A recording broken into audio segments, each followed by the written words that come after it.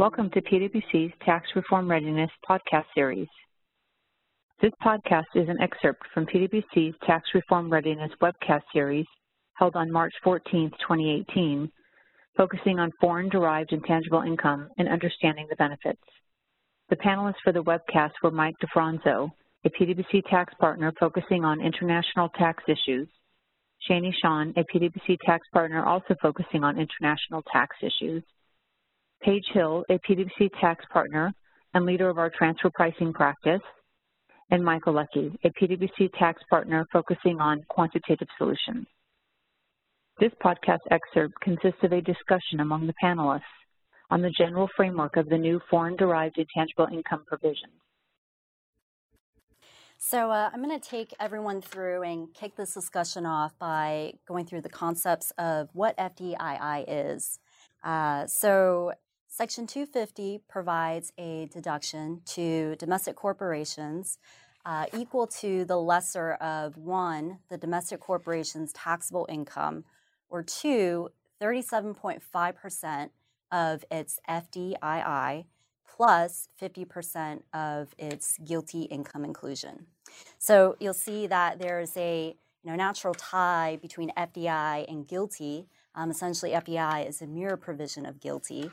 So if your FDII plus your GILTI is in excess of the domestic corporation's taxable income, then that excess amount reduces the FDII and GILTI proportionately. Legislative history tells us that the deduction is only available to domestic C Corps. So therefore, it is not available for REITs or for RICs. And also, for taxable years beginning after December 31st, 2025, the 37.5% FDII deduction rate goes down to 21.875%. And also for GILTI, the 50% deduction goes down to 37.5%. So if you look at it effectively for taxable years this year, and for all remaining taxable years beginning before December 31st, 2025, a domestic corporation's FDII is taxed at a rate of 13.125%.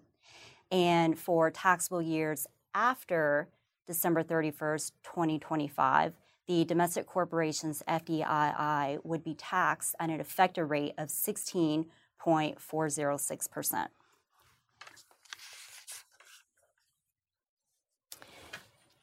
So the big components that comprise the FDII benefit calculation is the domestic corporation's deemed intangible income. That deemed intangible income is multiplied by a ratio. The ratio being the domestic corporation's foreign-derived deduction-eligible income as a numerator divided by the domestic corporation's deduction-eligible income. And here, the deduction-eligible income is important because not only is it the denominator in the ratio, but it is also the starting point for which the deemed intangible income is calculated on. We'll discuss in some more detail the calculation of the deemed intangible income in a few minutes, but just to go over briefly, the deemed intangible income of the domestic corporation is its deduction-eligible income less the domestic corporation's deemed tangible income. And that deemed tangible income is calculated based off of the domestic corporation's qualified business asset investment, or QBI. And that concept is very similar to QBI as determined for GILTI purposes, but in this context, it's calculated for the domestic corporation versus for the CFCs. So what's deduction-eligible income? It is the gross income of a domestic corporation less certain kickouts of certain items of income minus deductions properly allocable to that gross income. The specific items that are kicked out of the gross income bucket are the domestic corporation's Subpart F inclusion, its GILTI, its financial services income as defined under 904, which is essentially income derived by a taxpayer that is actively participating in the conduct of a financing, a banking, or insurance type of business. Other items that are specifically kicked out of gross income include dividends received by a U.S. shareholder of a CFC, domestic oil or gas income, and lastly, any foreign branch income described under Section 904. And here, we'll discuss further as a part of our other issues and observations part of the webcast. But as a preview, there's uncertainty surrounding how to determine the foreign branch income. When you look at the definition in Section 904, it provides that foreign branch income are business profits attributable to one or more qualified business units, or QBUs, and that the attribution of those business profits are going to be determined under rules prescribed by the Secretary. Without specific guidance on how those business profits are attributable to the QBUs, there are a variety of methods for which that attribution can be determined. For example, you could determine the attribution of profits under a Section 987 method or under a profits allocation method. And depending on what transactions the QBUs engage in, applying one method versus the other can produce very different results. We'll also talk about the issues related to how to determine deductions that are properly allocable to gross income and what that means.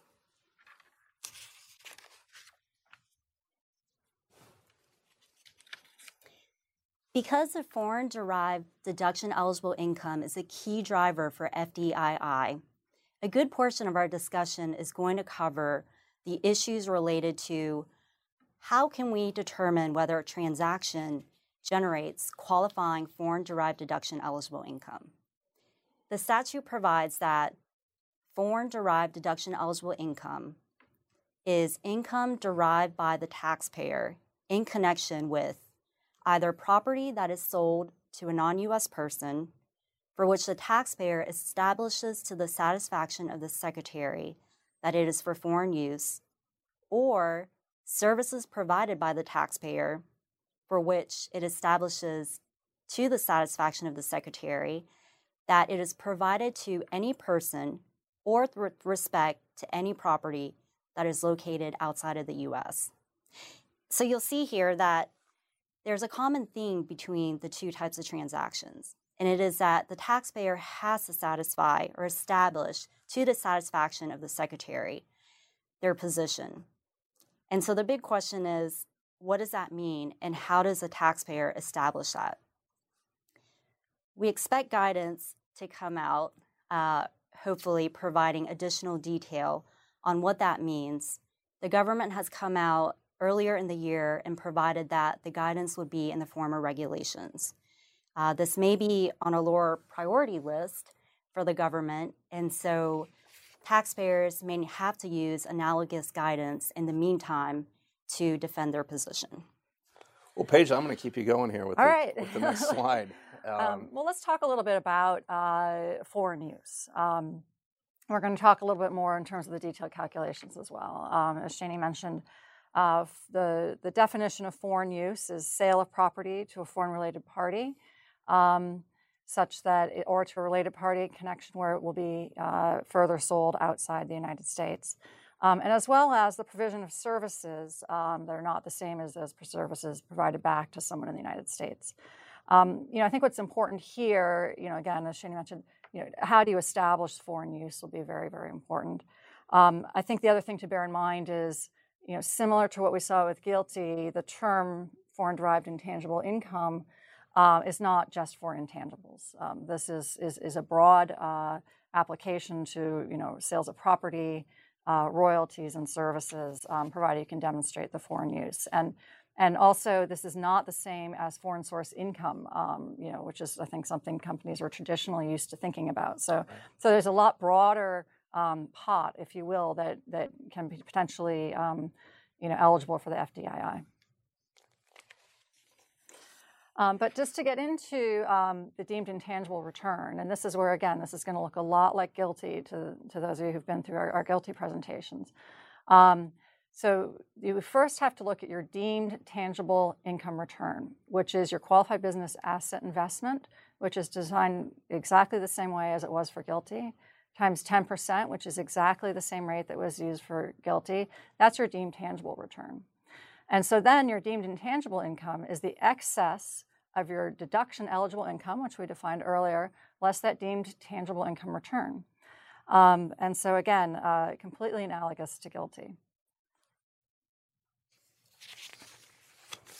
I mean, I think what's interesting about this too is, from a policy perspective, clearly they were trying to make people indifferent between having FDII income or GILTI income. And I think what we're seeing is GILTI may not always be while complex, and there will be a lot of GILTI income in the system, may not be as punitive as I think people may have thought originally when they get in to look at their numbers.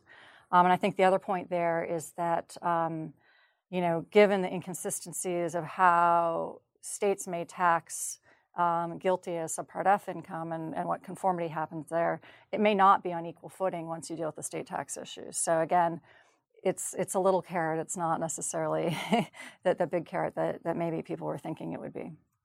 And then just, again, to flow through the whole calculation here, you take your deduction eligible income less your tangible income return. That's your deemed intangible income. You take that times your foreign derived ratio, which we went through earlier, and that's your foreign derived intangible income. You get the 37.5% deduction, which again takes us down to 13.125 effective federal rate for the years through 2025. Okay, now Mike, not just because you're in quantitative solutions, it's ironic really good with numbers, because I can tell you Paige is pretty good with numbers too, and so Shane. But you do get the numbers here, so if you could take us through that. Yeah, so here's a quick high-level example of how this Section 250 works.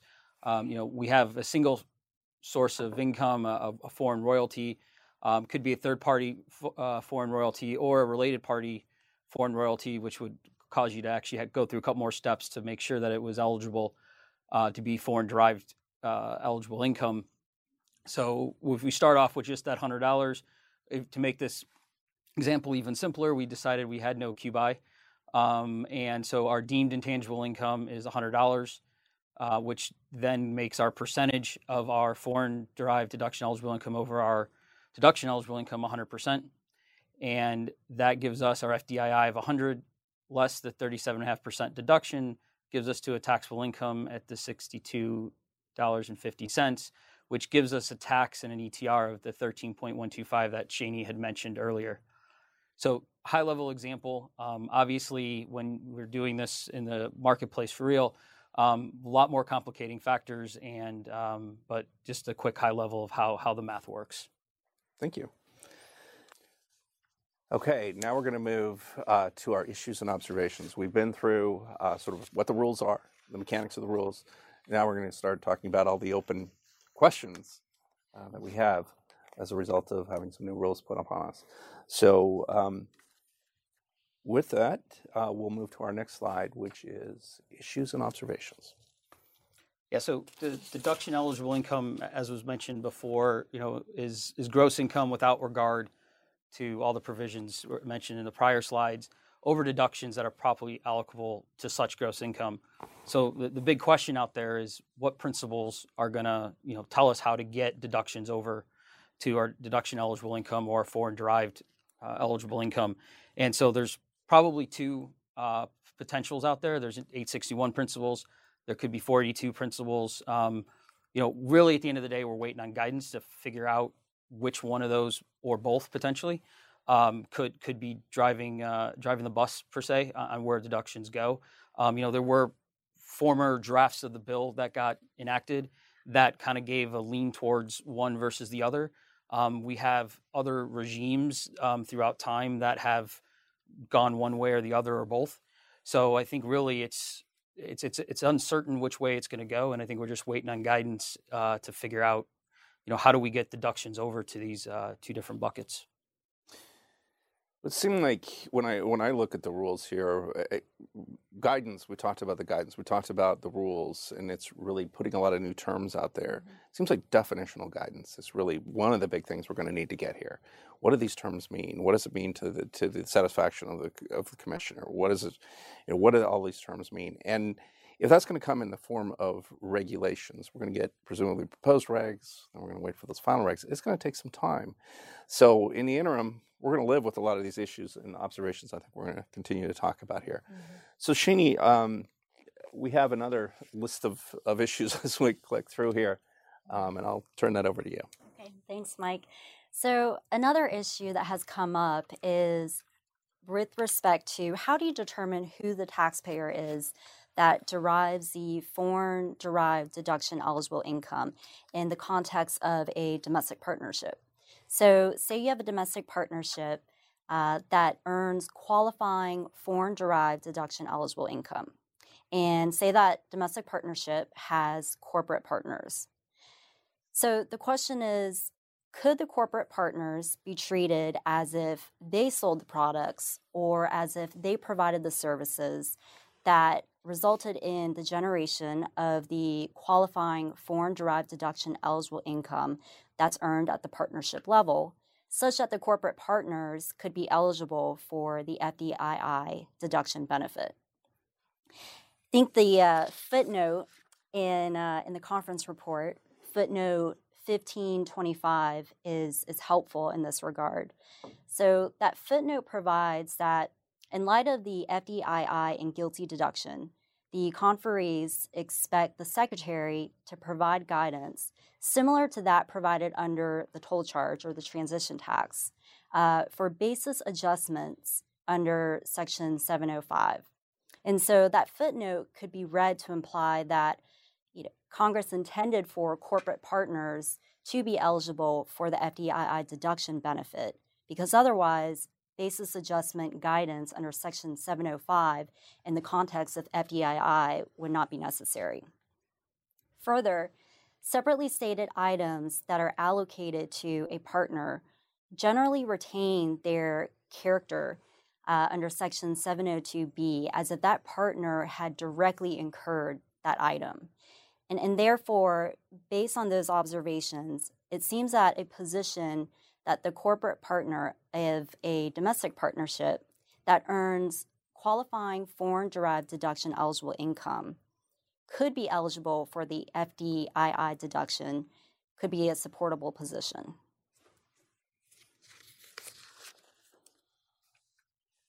Another issue that has been observed, and Paige alluded to this earlier, is the big, heavily debated question of what constitutes foreign use.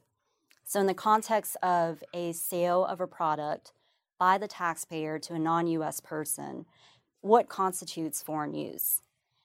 Generally, foreign use means the use, the consumption, or the disposition without the United States.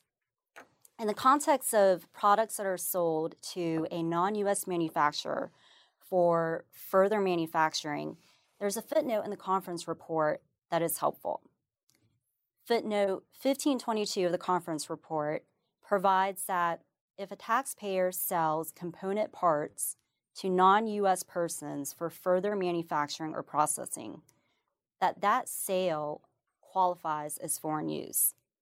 So looking at that footnote, it seems to imply that a sale of a component part to a non-U.S. manufacturer, even if that non-U.S. manufacturer ultimately sells the final product back to the U.S., that the sale to the non-U.S. manufacturer could still qualify for foreign use. However, it is less clear in the context of a sale where the sale is in the form of a license. So for example, say a U.S. taxpayer licenses IP to a non-U.S. person, and that non-U.S. person uses that license to service the U.S. market. It is less clear whether the license by the taxpayer to the non-U.S. person could qualify for foreign use. I think I think you've got a lot of history in 954 of the foreign use, so we're going to be turning to 954 a lot. What is manufacturing? That includes substantial contribution and other things too, right? Because that is manufacturing. But you immediately think of, okay, so the American or tire manufacturer sells tires to a European car manufacturer, and they come right back. Is that going to be foreign use because they put them on the car and it becomes a component part of the car, or is it really coming back in? I mean, there's going to be a lot of questions when we start getting into this facts and circumstances, so it'll be interesting, and we'll be looking for that guidance. Exactly. Thank you for listening to this podcast. If you would like further information about this topic, please email the participants whose email addresses can be found in the description of this episode.